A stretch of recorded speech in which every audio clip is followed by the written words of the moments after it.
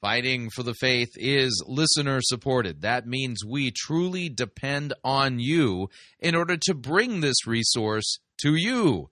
If you don't already support us financially, you could do so. Visit our website, fightingforthefaith.com. You'll see our three friendly yellow buttons there. One says donate, the other says join our crew, the other says become a patron. Click on one of them and fill that out. If you'd like to support us the traditional way, you can make your gift payable to Fighting for the Faith and send it to Post Office Box 13344, Grand Forks, North Dakota, zip code 58208. And let me thank you for your support. We truly cannot do what we are doing here without it.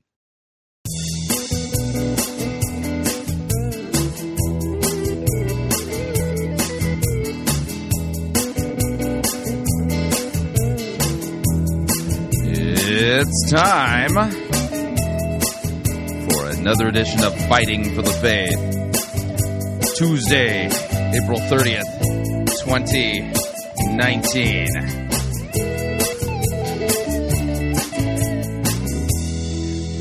Trying to add some substance here to the program because what we're going to be hearing today will have no substance, at least from the people we're reviewing.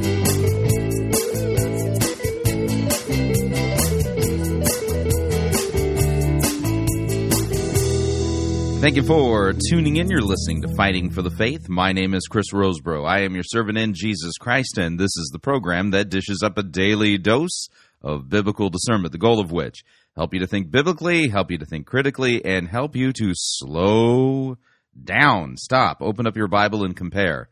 Compare what people are saying in the name of God to the Word of God. Sadly, there is no shortage at all of really crazy things being said out there. We take the time to open up God's Word, to compare and contrast what the most popular pastors, preachers, teachers, conference speakers, self-proclaimed prophets, prophetesses, self-appointed apostles and apostolettes, and those generally put forward by the evangelical industrial complex as those whom we need to be listening to, whose books apparently we need to be buying, and whose small group curricula we should be studying instead of the Word of God. Yeah, weird how that works. Over and again, we demonstrate that the steady diet of doctrine, that's teaching that's put forward for consumption by the average evangelical, is far from biblical, far from what God's Word says, and it's getting worse by the day is the best way I can put it. And we'll talk about what we'll be covering on today's episode quite shortly. But I want to remind you all that in August of this year, in the United Kingdom, in Swansea, in Wales, the second weekend of August, the dates again are August 9th and 10th, we will be holding our Pirate Christian Radio Conference this year in Swansea, and it is free to attend. You will need to care for yourself as far as where you're going to sleep and things like that. But in attendance will be myself, Pastor Jervis Nicholas Edward Charmley, Carrie Ferguson, and at least one or two other speakers who will be announced shortly. Now, we do not have a registration page up yet. We should have that up within the next week or so. And so I'm having you guys set that time aside right now. If you're able to make it to the United Kingdom, if you listen to Fighting for the Faith and you live in Western Europe, this is your opportunity to come and really kind of hang out with us. It's a hangout. There'll be good teaching. There'll be opportunities for fellowship, time together, and I enjoy having meals with listeners and things like that. And of course, with Pastor Gervais Nicholas Edward Charmley being there, he will lend credibility to the entire event, which otherwise probably would have none. Don't tell him I said that. Don't just whatever you do. Don't tell him I said that. So set aside the dates. It's August 9th and 10th. We will be at Siloam Church in Swansea in Wales in the United Kingdom for the Pirate Christian Radio Conference then. Hope to see you if you're able to make it. Now, all of that being said, let's take a look at what we're going to cover on today's episode of Fighting for the Faith. We got two segments that we're going to be taking a look at today, and I've already tipped my hat as to the presenting issue here, and that is a supreme lack of substance. We're going to start with a Perry Stone update, and Perry Stone is going to supposedly be preaching from the book of Job. From the book of Job. Yeah, it's, Job is an interesting text. It's not that easy to properly exegete, but if you apply yourself to it, it's not rocket surgery, so you can pull it off. But Perry Stone has opted to instead basically say a whole lot of nothing, but say it with a lot of passion and zeal. And so there's a phrase that I will be using in this segment, just so you know. And, it's a pseudo-profound bovine scatology. We'll talk about that when it comes up. After we listen to Perry Stone, we'll be taking a quick break. And when we come back from the break, we're going to round out the hour with Joel Osteen. Joel Osteen talking to us about dry places. And, in fact, this segment on dry places is so dry as far as, a desert, a waterless desert as far as the Word of God is concerned. I think you'll get the point. So that will be today's episode of Fighting for the Faith. Strongly recommend you make yourself comfortable. We've got a lot of ground to cover. And since we're doing a Perry Stone update, let's do this. I'm a nut.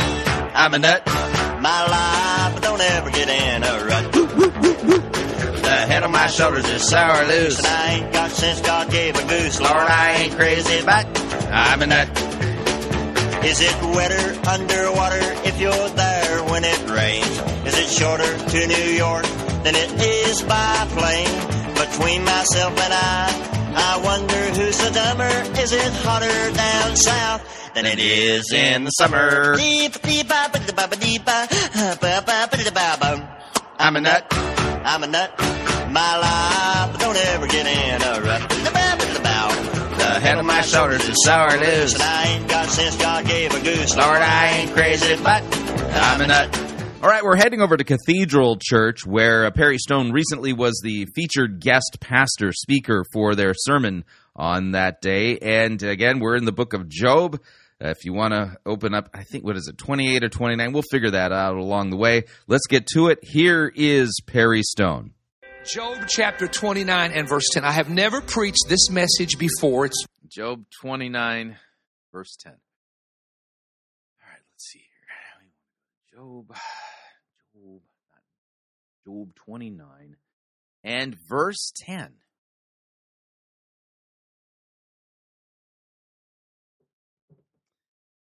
Maybe I misheard him, The voice of the nobles was hushed and their tongues stuck to the roof of their mouth. Okay, let me back this up and then just try this again. Job chapter 29 and verse 10. I have never preached this message before. It's new to me. And so bear with me because there's several different rabbit trails I could take, and I want to focus on the thought at hand. And I'm going to ask you a question. Have you had a restlessness that has come into your spirit that at times you cannot get over for weeks or months?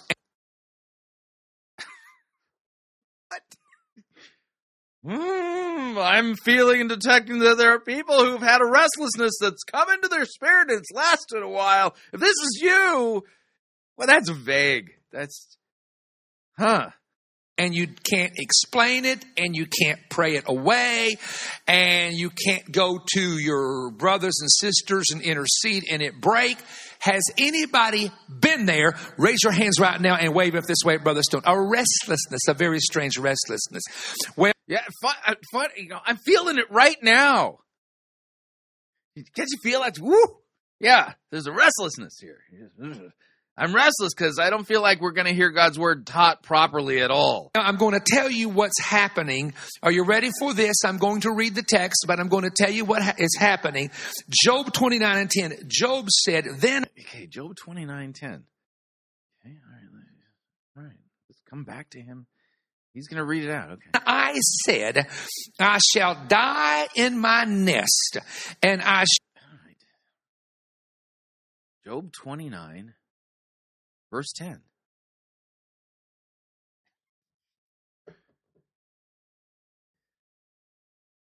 See, that's Job 29 right there. And that's verse 10 The voice of the nobles was hushed, and their tongue stuck to the roof of their mouth. Maybe he's reading 2nd Job. Okay, coming back. Shall multiply my days as sand. For the next few moments, I'm going to tell you what your situation is. God is stirring up your nest. What? He's doing what? God is stirring up my nest. I feel like you're stirring up my irritation here at this point, Perry. What are you talking? I don't have a nest.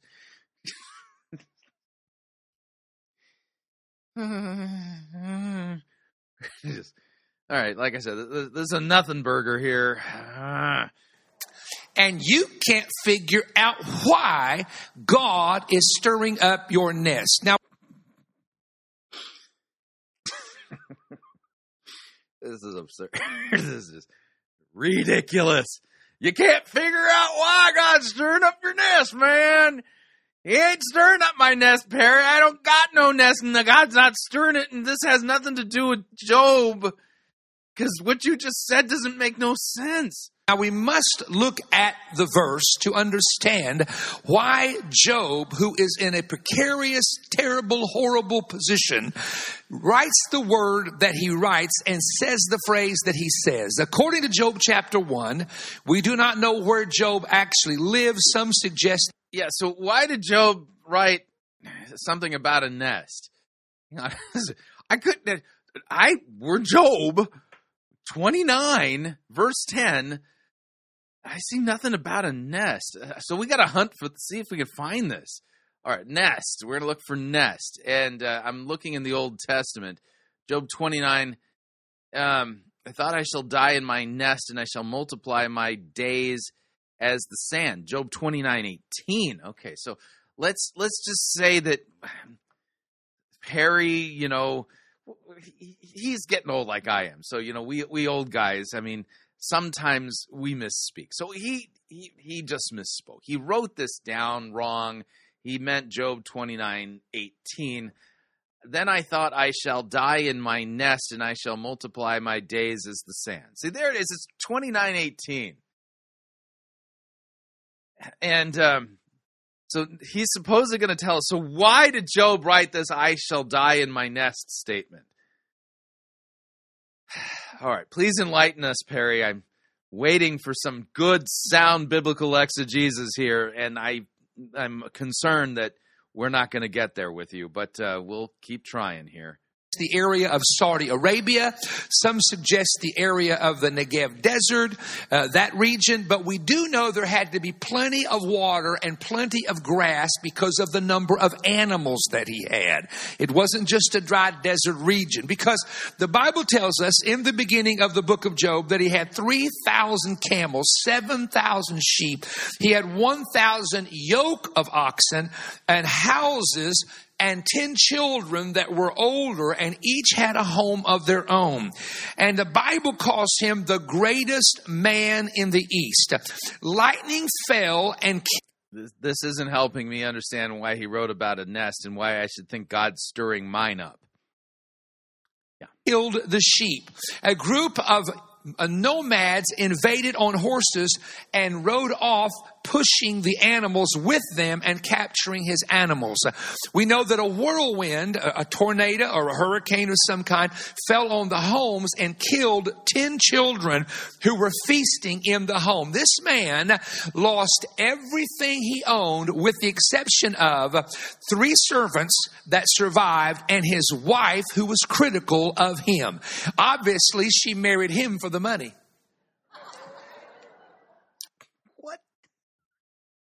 No text says that. Wow. Whoa. So we're now out of nowhere without any textual warrant. We're judging Job's wife and basically saying she's a gold digger. Okay. I've never read any commentaries on Job that say that his wife was a gold digger, but Perry clearly put all the clues together and figured it out for us. Can I go there? No. Because when he lost everything he had, she told him to curse God and just die. Why do you That doesn't prove she's a gold digger. want your husband to die because he's lost all the money? You're not going to get to go shopping at Macy's like you did. Come on now. Come on, girls, help me out. And See, that's an anachronism right there. But I know the point he's trying to make. But I don't think you can just prove that because she said curse God and die, that means ergo she was a gold digger. And so she figured if he'll die, she can go marry another one somewhere. So you got to get rid of him first. How do you know she figured that? The text doesn't say that. You're slandering Job's wife. Wow. And he told her, you speak like a foolish woman. Now, here's what happens. The second attack comes to him, takes his health out, boils break out on his body to the point that his friends say in Job 2 that when they saw him coming, they did not know who he was. And for 7 days, he sat in dust and just scratched the boils, but would say nothing. And then as you progress from Job chapter 3 into Job, how does this help me understand why God supposedly is stirring my nest? Job here at 29, you will hear Job reminiscing about what used to be. Now stay with me because this is the nest we're talking about. Job begins to say in the book of Job, in months past, when I walked in the dark. What is that cadence? In months past, pasta is something that you put sauce on. That's what pasta is.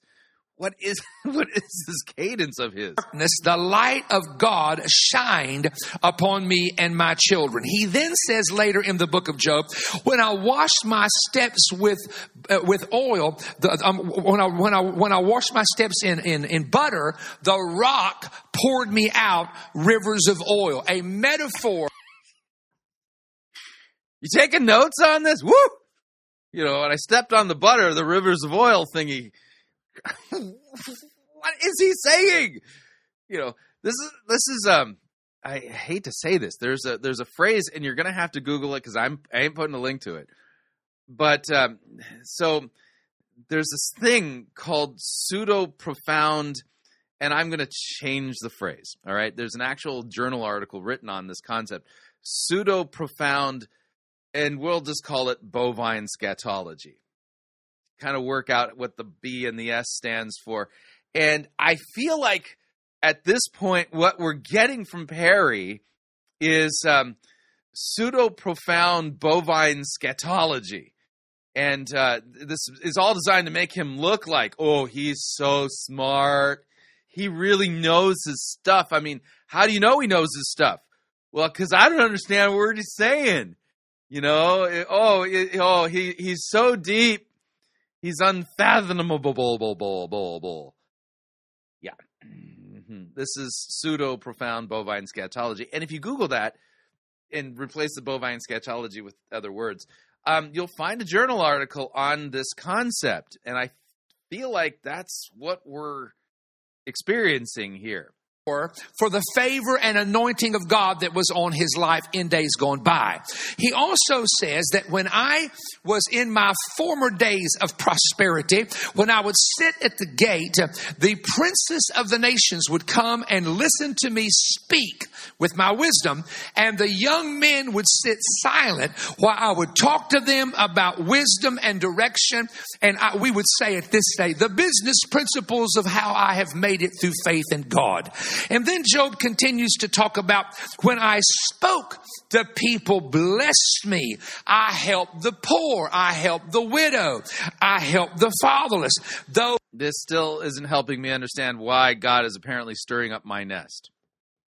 That's the mystery that we're trying to solve here. Why is God stirring up my nest? Those that were ready to die, I stood there with them to be a part of them in their departure. This is Job talking. I was eyes to the blind. I was feet to the lame. To those who had nothing, I was for them. And those who tried to disrupt the poor and abuse them, I would reach in and break the jaws of the wicked. Break the jaws of the wicked. Yeah, this preach like a Pentecostal preacher here. Yeah, okay, that's what that cadence is. Now here's a man that would have been a fine friend to have. Here is someone that had he been a part of your life, that if you had a financial need, he would have helped you out. That if you had a family problem, he'd have sat down and counseled you.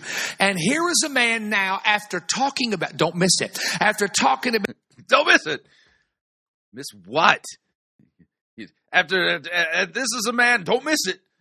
Ooh, I'm ready. What do we get? What I want to miss? What is it? It's like, kind of like Foghorn Leghorn. Pay attention to what I'm talking to you, boy. Pay attention. Yeah. About all the blessings that he had, he makes this statement. And I was ready to die in my nest. We went all that way to circle right back to verse 18, not 10, by the way. To circle all the way back to verse 18. That same guy says, I was ready to die in my nest. Don't miss it. Don't miss it. Pay attention to me while I'm talking to you, boy. Pay attention while I'm talking to you. Okay, all right, fine. What's the point exactly? Let me back this up. I don't understand a thing he's saying. All the blessings that he had, he makes this statement. And I was ready to die in my nest. I was ready. I was so content, and I'm going somewhere, I'm setting you up. You ain't going nowhere. Your wheels are spinning in the mud, Perry. In fact, I don't even think you have wheels at this point. I'm going somewhere. I'm getting ready to make a point here. Well, get on with it, would ya? I was so happy and I was so rested and I was so blessed with prosperity that I said to myself, I'll stay in my comfort zone. I will just... No, he didn't say that. Huh? Yeah, Job wouldn't know the concept of a comfort zone. And there's no scriptural, biblical, textual proof of him feeling like he needs to stay in his comfort zone. You know, that's a modern thing. Okay. Stay in my nest and I'll just have a happy old life and raise my kids and grandkids, leave them an inheritance when I'm gone, but I'm going to stay in my nest. He didn't say that. That's no.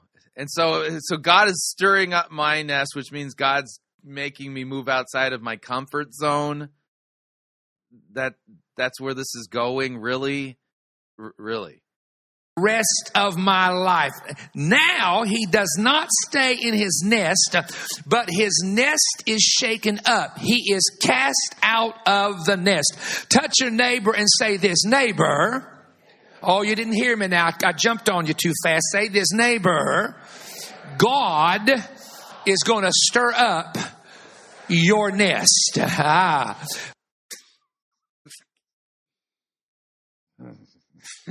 guess you have to say it that way. God is going to stir up your nesta. This is a nothing burger. Where's the beef? Dude, there's nothing in this. This is pseudo-profound bovine scatology is what we're dealing with here. And this guy is a world-famous preacher, man. He's on television and stuff and broadcast from Israel and thingies. And he's saying nothing. But he's smart, man. I know he's smart because the reason why is because, man, when he talks, I have no idea what he's talking about. Yeah. So God's going to stir up my nest, which means he's going to kick me out of my comfort zone. That's not what Job 29 is about at all. Oh, this is painful. Let's take a look at Job 29. So Job again took up his discourse and he said, let's see if we can make some sense of this text. Oh, that I were as in the months of old, as in the days when God watched over me. See, he's in his suffering right now. When his lamp shone upon my head, and by his light I walked through the darkness. As I was in my prime, when the friendship of God was upon my tent, when Almighty was yet with me, when my children were all around me, when my steps were washed with butter, and the rock poured out for me streams of oil. When I went out to the gate of the city, when I prepared my seat in the square, the young men saw me.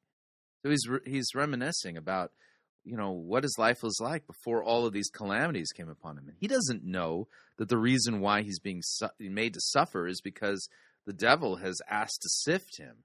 He doesn't know that. He doesn't understand what's going on here, that the devil's basically saying, the reason why Job loves you, God, is because you've blessed him so much. Curse him, and he'll curse you. That's the thought of what's going on here. So it says, so the young men saw me and withdrew, and the aged rose and stood. The princes refrained from talking and laid their hand on my mouth. The voice of nobles was hushed, and their tongue stuck to the roof of their mouth. When the ear heard, it called me and blessed, and when the eye saw, it approved. But because I delivered to the poor who cried for help, and the fatherless who had none to help him. The blessing of him who was about to perish came upon me, and I caused the widow's heart to sing for joy. I put on righteousness, and it clothed me. My justice was like a robe and a turban.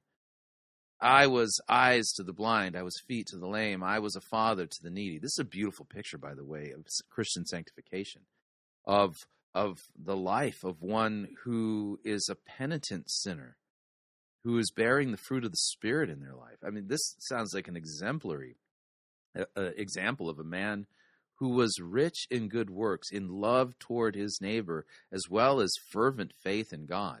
This is showing through this description here is amazing. I was father to the needy. I searched out the cause of him whom I did not know. I broke the fangs of the unrighteous and made him drop his prey from his teeth. And then I thought, I shall die in my nest, and I shall multiply my days as the sand. My roots spread out to the waters, and with the dew all night on my branches, my glory fresh with me, and my bow ever new in my hand. Men listened to me, and I waited and kept silence for my counsel. This isn't about a comfort zone, by the way.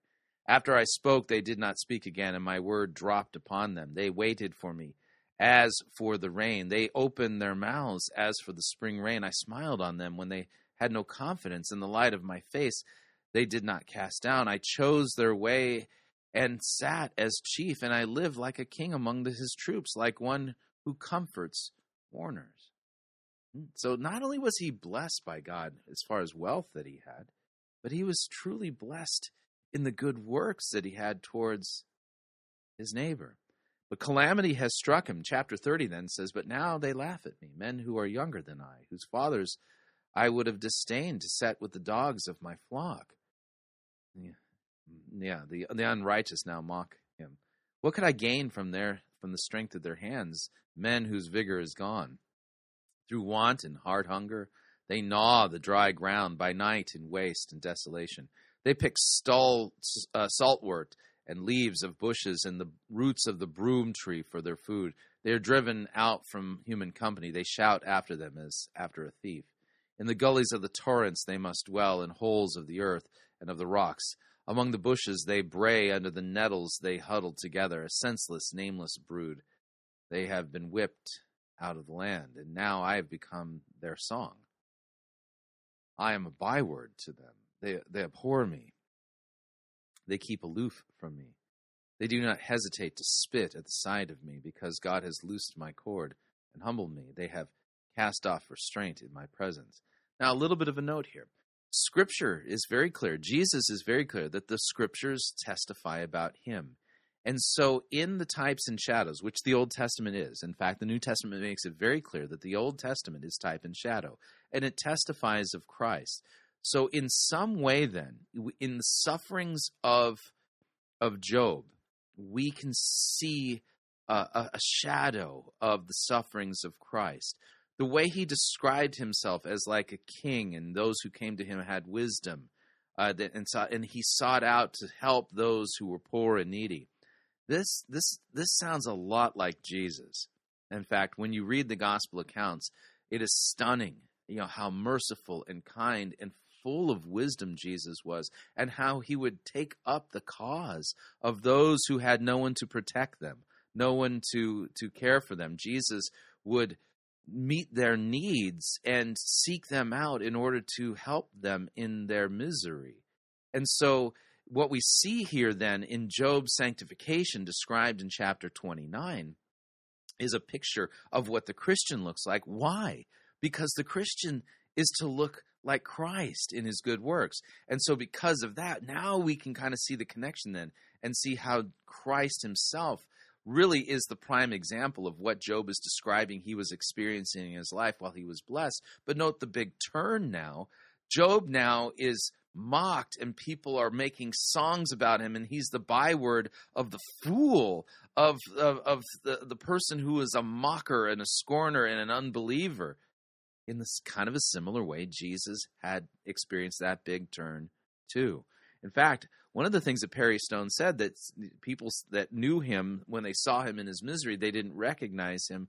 That's exactly how Isaiah describes Jesus in his sufferings, when he says that, no one looked on his form, that he was marred beyond all recognition, and he was prophesying of the beating that Jesus received at the hands of the Romans. And so in some way, there's a way to connect this back to Christ and to meditate on Christ's goodness, his mercy, his kindness, and the great suffering that he was made to go through. But Job's suffering wasn't vicarious. It wasn't for your sins and for mine, but Christ's was. And so the idea here is that we Christians also are called to suffer and to experience persecution. And so the account of Job, really should give us comfort. It is a book worth studying in our mourning, studying in our suffering, studying in our persecution. And so you'll note that the big turn that Job experienced, Christ experienced that, but Jesus, experienced that for us so that we can be forgiven. So anyway, you'll note that you can take these texts, and when you properly understand how they all connect back to Christ, you can connect them back to Christ and preach him and challenge people to repent of their selfishness, their self-righteousness, their sinfulness, and to trust in the merciful one who suffered and bled and died for them. And you can do that even from the book of Job. But Perry Stone, I don't know what he's preaching and teaching, but I can tell you this, don't make no sense. And it really is an abysmal mishandling of this text. He's trying to make himself look all smart and stuff because you don't understand. This isn't about your comfort zone, the best way I can put it. And don't worry, God isn't stirring your nest. That's not the point of this text either. So, all right, we're up on our first break. If you'd like to email me regarding anything you've heard on this edition or any previous editions of Fighting for the Faith, you can do so. My email address is talkback@fightingforthefaith.com, or you can subscribe on Facebook, facebook.com/Pirate Christian. Follow me on Twitter, my name there @Pirate Christian. Quick break. When we come back, we'll be hearing from Joel Osteen about dry places. Stay tuned, don't want to miss it. We'll be right back.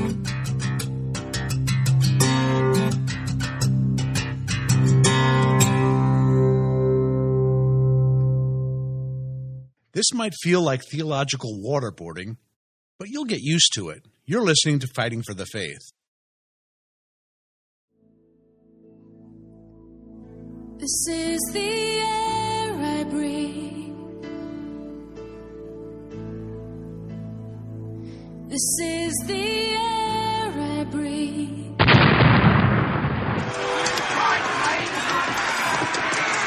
I've had enough of this sissy, pansy, cannon fodder written music you have the audacity to call worship. Men, put this entire girly praise band in the boo box. Let's wheel in the organ and get some real worship music underway.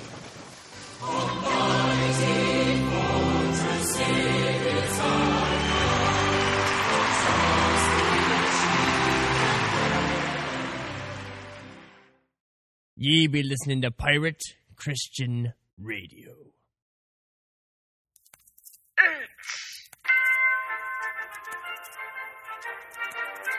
Max Holliday's Birdcage Theater presents Church des Soleil.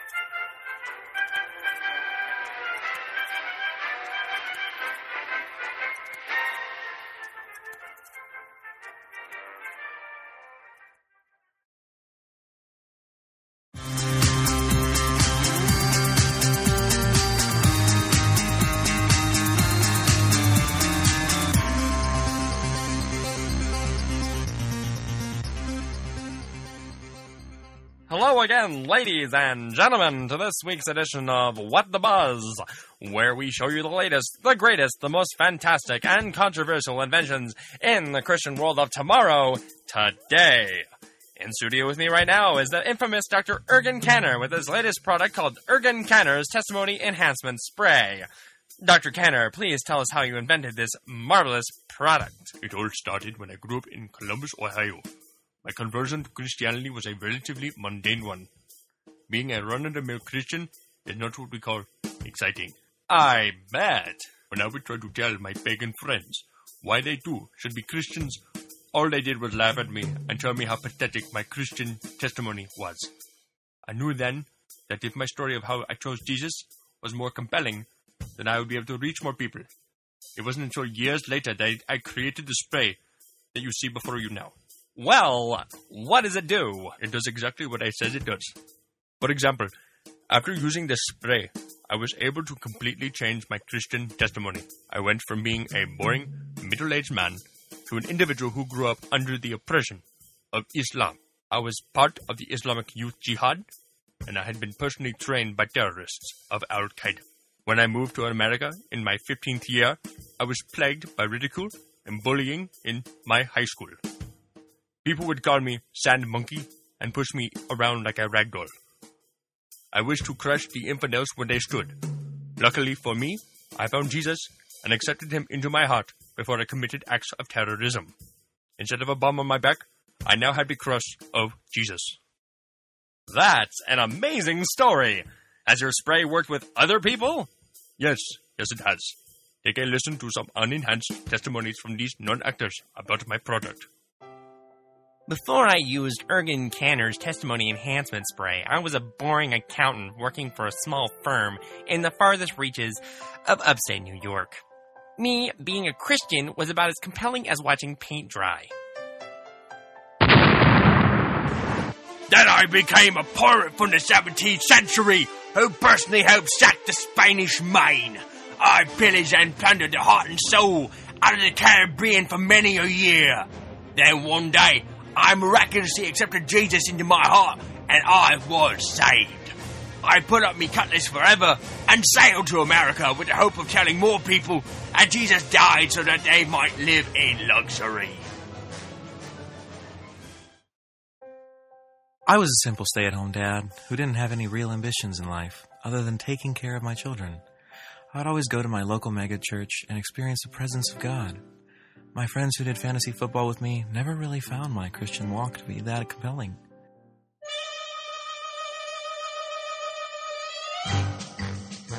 So now, I'm an ex-assassin who carries out hundreds of missions for the government around the world.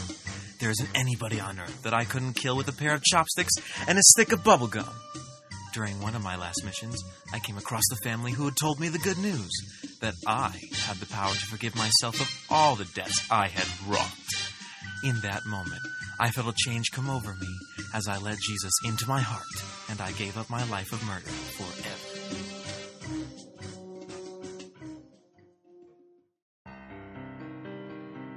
I used to be normal and happy. Then one day my church counselor, Mr. Gary Sunshine, told me to go on an Emmaus walk to find Jesus. I guess I didn't trust in God hard enough because I was lost in the wilderness for over 3 months.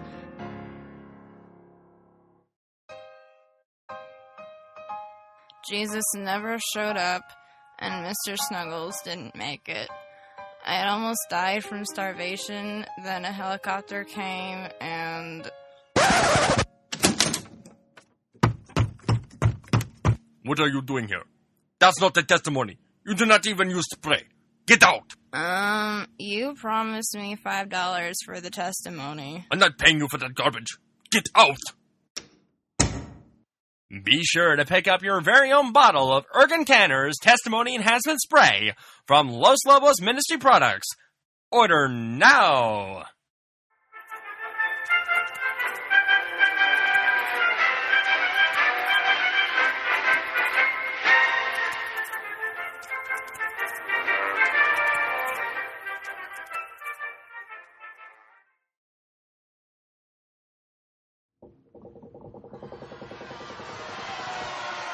Oi, Captain, we got ourselves a heretic. And exactly how do ye know that she be a heretic? She be endorsing the health and wealth heresy. Does he be speaking the truth? Jesus died to make us rich. And what exactly do we do with heretics? We throw them in the boo box. No. We preach the gospel to them. What if, the heretic doesn't repent? Then we throw them in the boo box.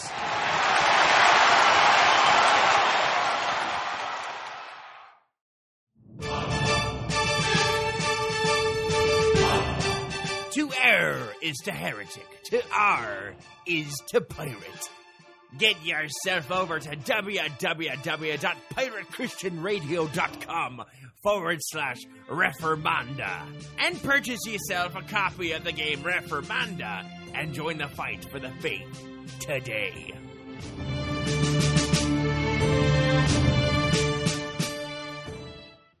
Hey everyone, it's Rex here to tell you about a product that I use on a daily basis. It's coffee by Gillespie. It's delicious. It's got the caffeine you need to be a functioning member of society, and it's coffee. There's all sorts of different blends to choose from that are themed alongside the church calendar. So not only does it taste insanely good, but it's also liturgical. Somehow. All you have to do is order it online at Gillespie.coffee, and it'll arrive at your door in a convenient, resealable bag filled with either whole bean or pre-ground coffee. I personally like mine as whole bean because it goes so well with milk. Now that's what I call a balanced breakfast. So head on over to Gillespie.coffee and get some. That's GILLESPIE.coffee. Rex out.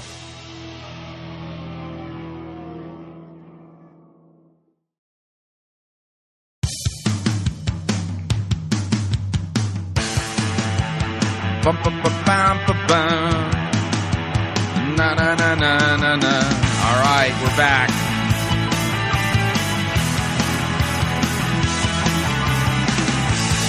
Warning, listening to Fighting for the Faith could cause you to think that there are a lot of pastors out there who are saying a whole lot of nothing in their preaching and teaching. They're not actually teaching God's Word.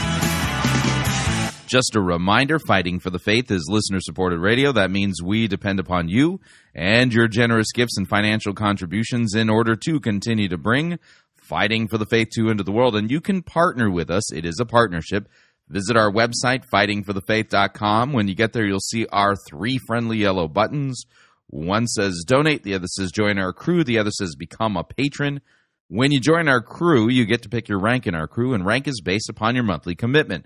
Lowest rank is Powder Monkey at $9.95 a month. After that, Gunner's Mate at $24.95 a month. From there, Master Gunner at $49.95 a month, and Quartermaster at $99.95 a month. Joining our crew is a great way to support us. If you would like to do this via Patreon, you can just click on the Become a Patron button. If you'd like to make a one-time contribution, click on the Donate button. And if you'd like to support us the traditional way, you can make your gift payable to Fighting for the Faith, and then send it to Post Office Box 13344, Grand Forks, North Dakota, zip code 58208. And let me thank you for your support. We truly cannot do what we are doing here without it. All right, moving along, time for a Joel Osteen update. Let's do this. When I'm feeling lonely, sad as I can be, all by myself, an uncharted island in an endless sea. What makes me happy fills me up with glee. Those bones in my jaw that don't have a flaw, my shiny teeth and me. My shiny teeth that twinkle just like the stars in space. My shiny teeth that sparkle, adding beauty to my face. My shiny teeth that glisten just like the Christmas tree. You know they walk a mile just to see me smile. Woo! Shiny teeth and me. All right, talking about preaching and teaching that doesn't have any substance, we're heading over to Lakewood as we listen to Joel Osteen teach us about dry places. In fact, he practices what he preaches here because as far as like biblical moisture, yeah, this sermon is quite the dry place. Here's Joel Osteen. Say it like you mean it. This is my Bible. I am what it says I am. I have what it says I have. I can do what it says I can do. Today I will be taught the Word of God. No, you won't. I boldly confess. My mind is alert. My heart is receptive. I will never be the same. In Jesus' name, God bless you. I want to talk to you today about the danger of dry places. It's easy to lose our passion for so absurd. You mean like the desert? Oh yeah, those deserts are very dangerous places. You need to bring some water with you. So whether it's the Sahara Desert, it's the Mojave Desert. Oh, it doesn't matter. Or even the Sonoran Desert. Those are some very dry places, and you need to bring some water. Here in North Dakota, where I live, a couple of months out of the year, it's really super cold, way below zero, and because of that, it's really dry outside because all the moisture has been frozen, and it's really dry in my house. So, my house turns into, get this, a dry place. Yeah, really dry place. So we solved the problem to avoid the dangers of having my home be a dry place by strategically placing in several places within my home humidifiers. You see, once you've turned the humidifier on, then your house is no longer a dangerous dry place. Yeah. I don't think that's what he means, though. At one time, we were excited. We looked forward to each day. We were believing for our dreams. We loved to laugh. Yeah, one time I was believing for my dreams, man. Now, I'm just dried up. I'm not believing for my dreams no more, man.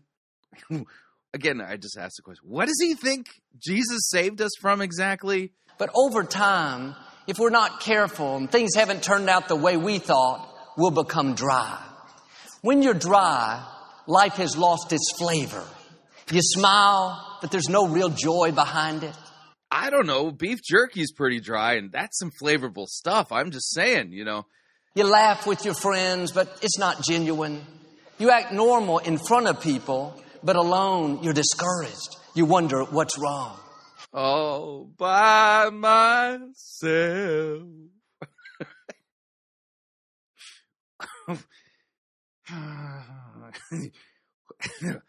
This isn't Christianity. I don't know what this is, but okay. Sometimes we're dry because we're tired. The battles have taken longer than we thought. We can be dry. Just rehydrate during the battle and you'll be fine. Because we've been hurt. Somebody did us wrong. Instead of letting it go, we've held on to it. Let it go. Let it go. No. Some people are dry because they have the wrong perspective. They think their challenges are too big, that they'll never work out. But there's a problem with being dry. It doesn't just steal our joy. It doesn't just affect our attitude. It's deeper than that. The scripture says, when an unclean spirit leaves a person, it walks through dry places, seeking rest. When we're dry, we've stepped into the enemy's territory.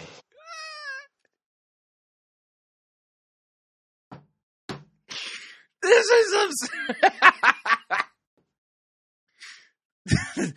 oh, God. I gotta pull myself together. That is one of the most absurd things I have ever heard.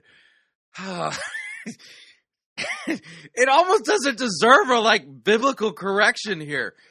Okay, Luke 11:24. When an unclean spirit has gone out of a person. We're talking about exorcism here. It passes through waterless places, seeking rest and finding none. It says, I'll return to my house from which I came. And when it comes, it finds the house swept and put in order. And then it goes and brings 7 other spirits more evil than itself. And they enter and dwell there. And the last state of the person is worse than the first. I'm not sure where these dry, waterless places are, but this is where demons go when they're exorcised from the devil. But you are, Joel Osteen, are talking metaphorically about dry places. And now you're taking your metaphorical, allegorical dryness and somehow comparing that to the literal waterless places that demons go when they're cast out of a person. You can't mix the two together like that. That's not how the Bible works. Oh, man, this is bizarre. Pulling myself together, we continue. That's where he lives. Yeah. Sometimes he doesn't have to come to us, we go to him.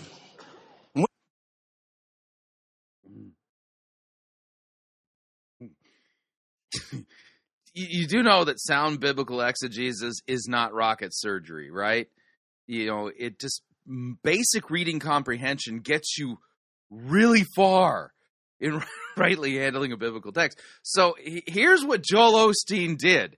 He got on. He wants to talk about dry places. All right, so he goes to Bible Gateway, and so he's already got this all sorted out. We got to talk about the dangers of dry places. And so then he goes DRY, and he does a search there, and he finds all of the different verses that talk about dryness in one way or another. And then he finds the one that he wants and rips it out of its context. No effort on his part to actually meaningfully tell us anything about what Luke 11 is saying. No, it's not that at all. So as a result of that, we're not learning actually what the Bible says. And, he just found a passage that in one translation uses the word dry rather than waterless. And see, voila, he now looks like he's teaching the Bible. But he's not teaching the Bible. I don't know what this is. You feel the blahs, no passion. Thoughts tell you nothing good is in your future. You'll never meet the right person. This is Stuart Smalley. Stuart Smalley, going on a negativity binge. Poor fellow, he's just raided his refrigerator and consumed 6,000 calories of pizza and yogurt. Anyway, this is not what Luke 11 is talking about. Get out of debt. Recognize that's the enemy trying to get you into his territory. No. Now, yeah. So I asked a question earlier. What does Joel Osteen think that, Christ has actually saved us from? And so, I think of passages like this, from Colossians chapter 1, talking about Christ. He has delivered us from the domain or the dominion of darkness, transferred us into the kingdom of his beloved Son, in whom we have redemption. And listen to this, the forgiveness of our sins. Christ is the image of the invisible God, the firstborn of all creation. And so talking about what Christ has done for us. Another text, if you kind of want a summary text of like Christianity and, the basic narrative, is that Ephesians 2, good place to go. And you were dead in trespasses and sins in which you once walked. Notice, dead in trespasses and sins, following the course of this world, following the prince of the power of the air, the spirit that is now at work in the sons of disobedience, among whom we all once lived. And listen, in the passions of our flesh. Okay? So following the passions of our sinful nature, and we were carrying out the desires of the body and the mind, and we were by nature children of wrath like the rest of mankind. And so, this gives you a pretty good picture of what it is that, we're being saved out of. Okay? And it's not stinking thinking, It's not even purposelessness. It's something way deeper than that. Because if our sin causes us to be, children of wrath by nature, that's a bad thing. Because ultimately, when you tease out that theme of God's wrath in the scripture, you realize God's wrath results in people spending an eternity in hell. So Yeah, what Jesus has saved us from is not a bad hair day, not stinking thinking, not the blahs, or anything like that. But by the way, the text goes on. But God, being rich in his mercy, because of the great love with which he loved us, even when we were dead in our trespasses and sins, he made us alive together with Christ.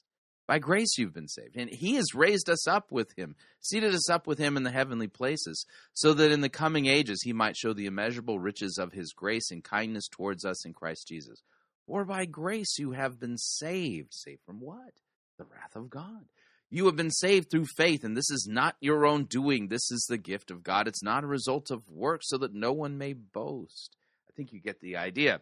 But, yeah, whatever Joel Osteen thinks that Christ has saved us from, it's minuscule compared to what Jesus has really saved us from. When you're positive, hopeful, full of praise, that's God's territory. The enemy can't touch you. He can't cross that line. That's why he... Where does it say that? Works overtime in our thought life. His goal is to get us down and discouraged. He knows when we're dry... Don't bring me down. Yeah. We're giving him access. We're coming... Oh, man, I got to back that up. You've got to be kidding. Listen again. Our thought life. His goal is to get us down and discouraged. I'm pretty sure the goal of the devil is to drag us into hell. I just see the devil. I have a plan. I'm going to bring this person down into negativity. And once they are negative, I have them. That's ridiculous. He knows when we're dry, we're giving him access. We're coming... Folks, you better buy some lotion and keep a lot of water handy. You need a lot of water because you don't want to get dry. Because as soon as things dry out, man, and you're starting to get dehydrated, you're giving the devil access. Save yourself. Onto his field. That's where he has the right to control and manipulate. And maybe you have a good reason to be dry. Life has thrown you some curves.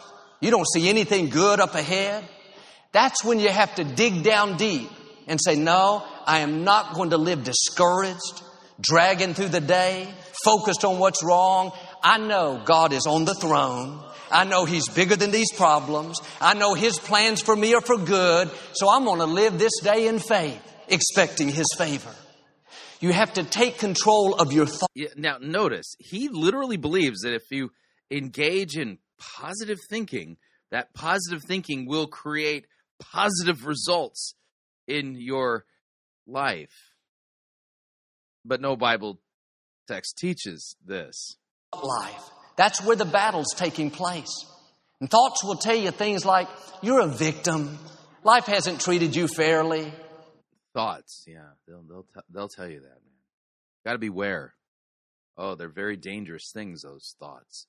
Spouse doesn't love you like he should. That company doesn't appreciate you. If you let those thoughts play long enough, they'll keep you from your destiny. Yeah, you better get those thoughts under control because you don't want to miss your destiny, do you? Paul said in the book of Acts, I think myself happy.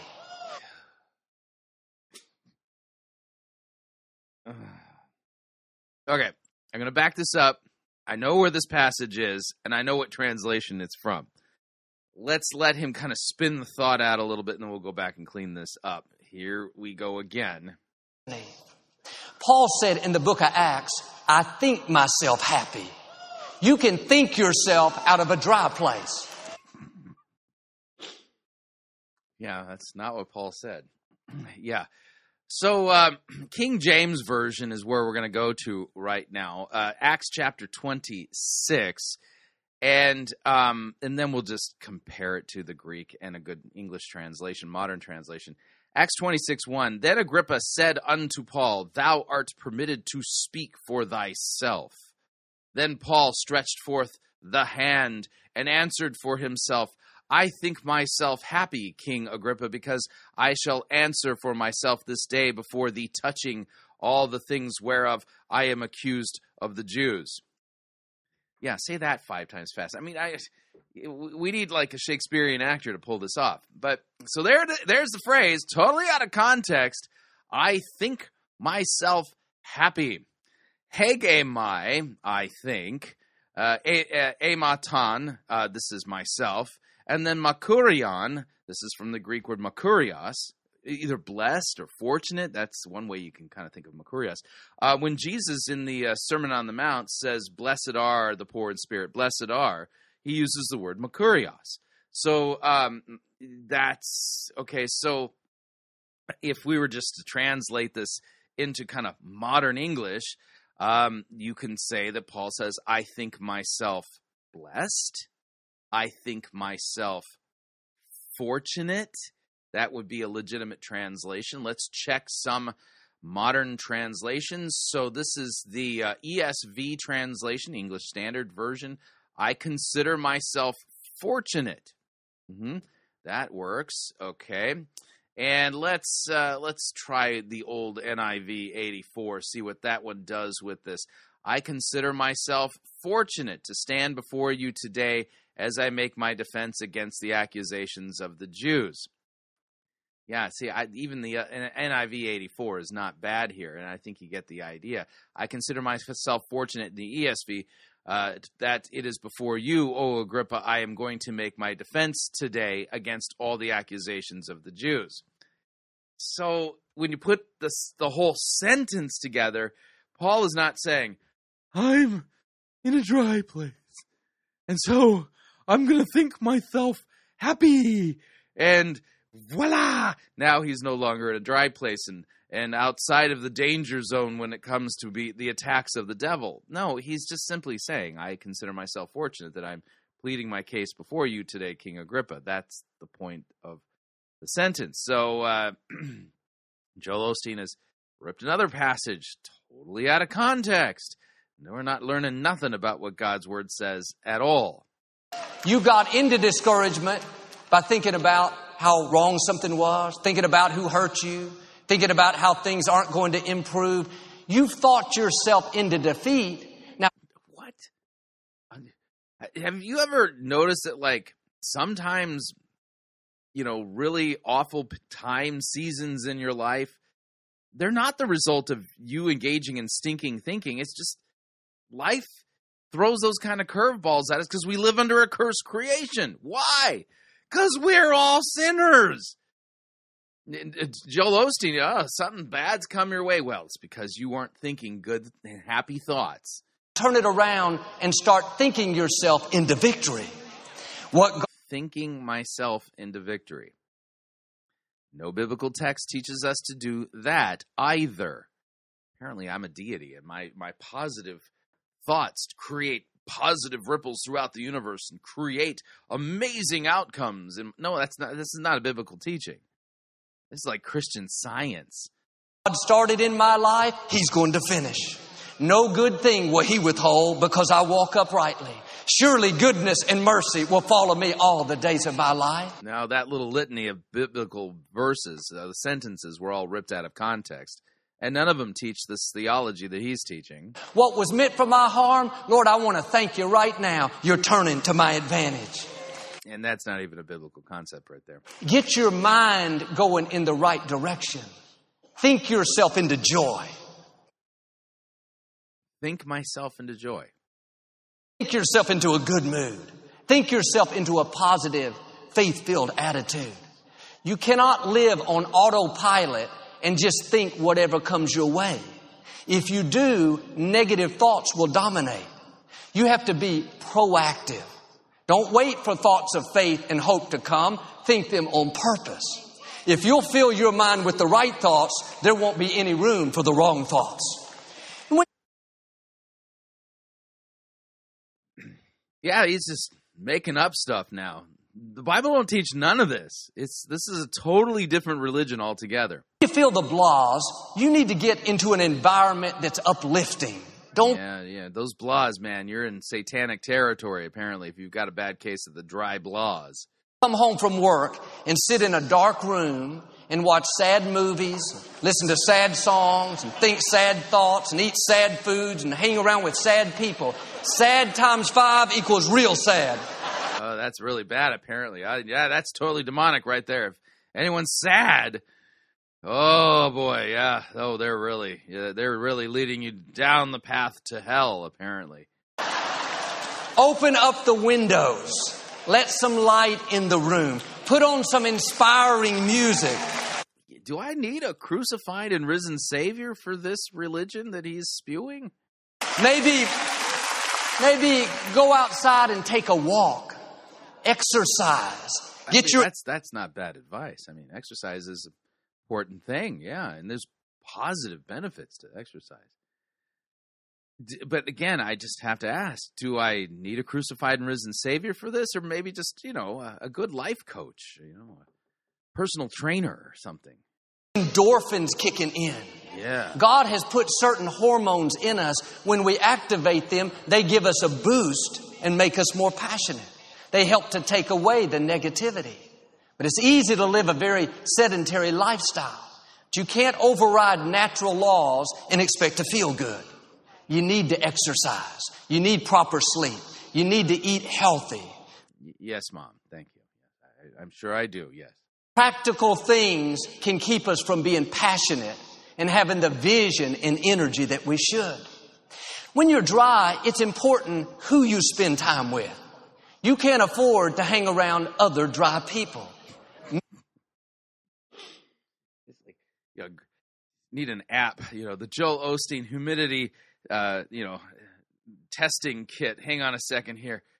Let's see, I'm going to test this out. I'm sorry. I know we've been friends for the last 20 years, but according to my Joel Osteen humidity verification app, you're way too dry. Yeah, I fear that your presence in my life can really, really mess things up. So we're not going to be able to hang out anymore. Misery loves company. Find some friends that are happy, positive, energetic.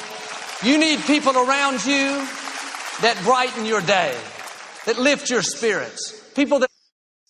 Get rid of all the negative people in your life if they have any negative opinions or negative thoughts, or if they're just being sad and stuff. Dump them, because they're doing the work of the devil. Like I said, none of this has anything whatsoever to do with biblical Christianity and what the Bible teaches. Joel Osteen, this is a religion that he's preaching here, but it ain't Christianity. More akin to the mind science cults and and self-help guru kind of stuff. This is Stuart Smalley's religion. This is not the message of Scripture that tells us that Christ has come to set us free from the dominion of darkness by bleeding and dying for our sins, calls us to repent of our sins and to be forgiven in him. And he offers us eternal life as a gift. You can't earn it. It's a gift given by Christ, by grace through faith. So repent, believe, be forgiven, live, and bear fruit in keeping with repentance by fervently loving God and serving and loving your neighbor as yourself. I mean, this is what Christ has called us to, but I don't hear any of that in Joel Osteen's preaching. And it's weird. Every time he seems to touch the Bible, what he says the Bible says ain't even close to what it actually says. That's the work of the devil. That's the work of a false teacher, somebody to be avoided according to Scripture. So as you can hear and see from today's sampling of evangelical preaching, how does Scripture describe false teachers again? Oh, I know. The Scripture describes them as waterless rain clouds. Yeah, false teachers say a lot of stuff, but they sure do say a whole lot of nothing when it comes to what Scripture really teaches and who Scripture really is about. Scripture's not about me or about you. It's about what God has done for us in Christ to rescue us from the dominion of darkness, save us from our sin and its consequences. And Jesus is the one who has said that we're to go and make disciples of all nations. Well, if you're going to make a disciple, disciples are learners, which means those who claim to be disciples of Jesus Christ should be committed and dedicated to rightly understanding God's Word, believing what God's Word reveals as far as what we are to believe, confess, as well as how we are to conduct our lives in the things that we do, in fervent love towards God and in love towards neighbor. I think you get the point. All right. Now, if you'd like to email me regarding anything you've heard on this edition or any previous editions of Fighting for the Faith, you can do so. My email address is talkback@fightingforthefaith.com, or you can subscribe on Facebook, facebook.com/Pirate Christian. Follow me on Twitter. My name there, @Pirate Christian. Till tomorrow, may God richly bless you in the grace and mercy won by Jesus Christ, his vicarious death on the cross for all of your sins. Amen.